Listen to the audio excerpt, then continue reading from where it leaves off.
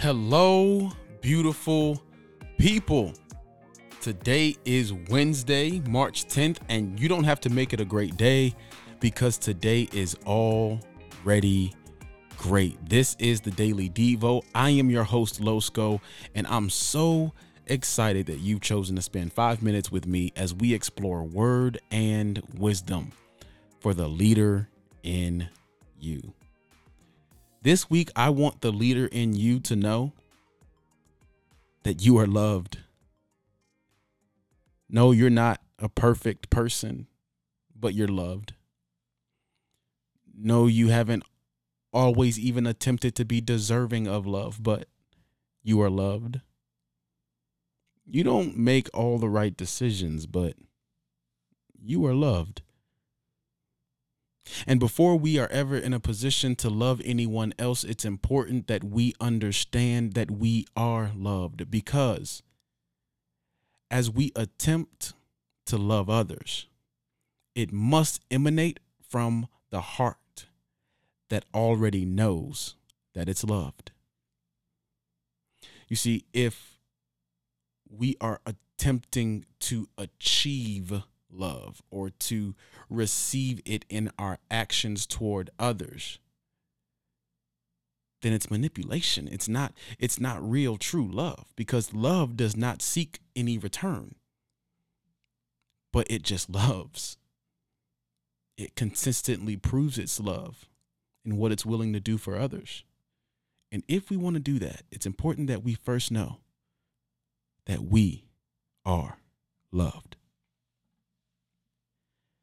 And not only can we just say that we are loved or sing about the fact that we are loved as followers of Christ and as God's children, but it's important to know that God proved that love.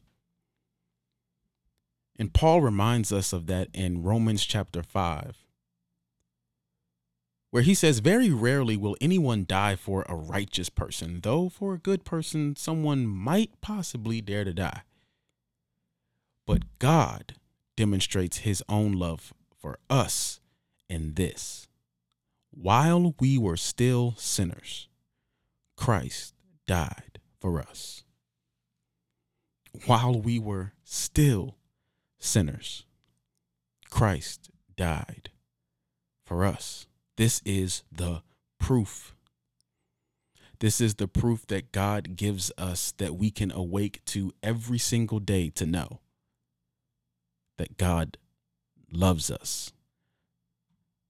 And the way that God loves us is something that we really have a hard time conceptualizing, because how could it be that someone can prove a love before it ever knows whether or not the object of that love is deserving of it?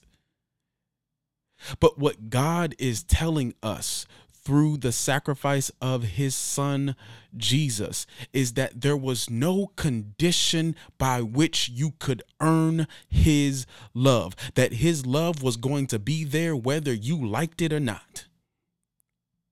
Jesus was going to die for you whether you wanted him to or not, whether you asked him to or not, whether you've even received him yet or not.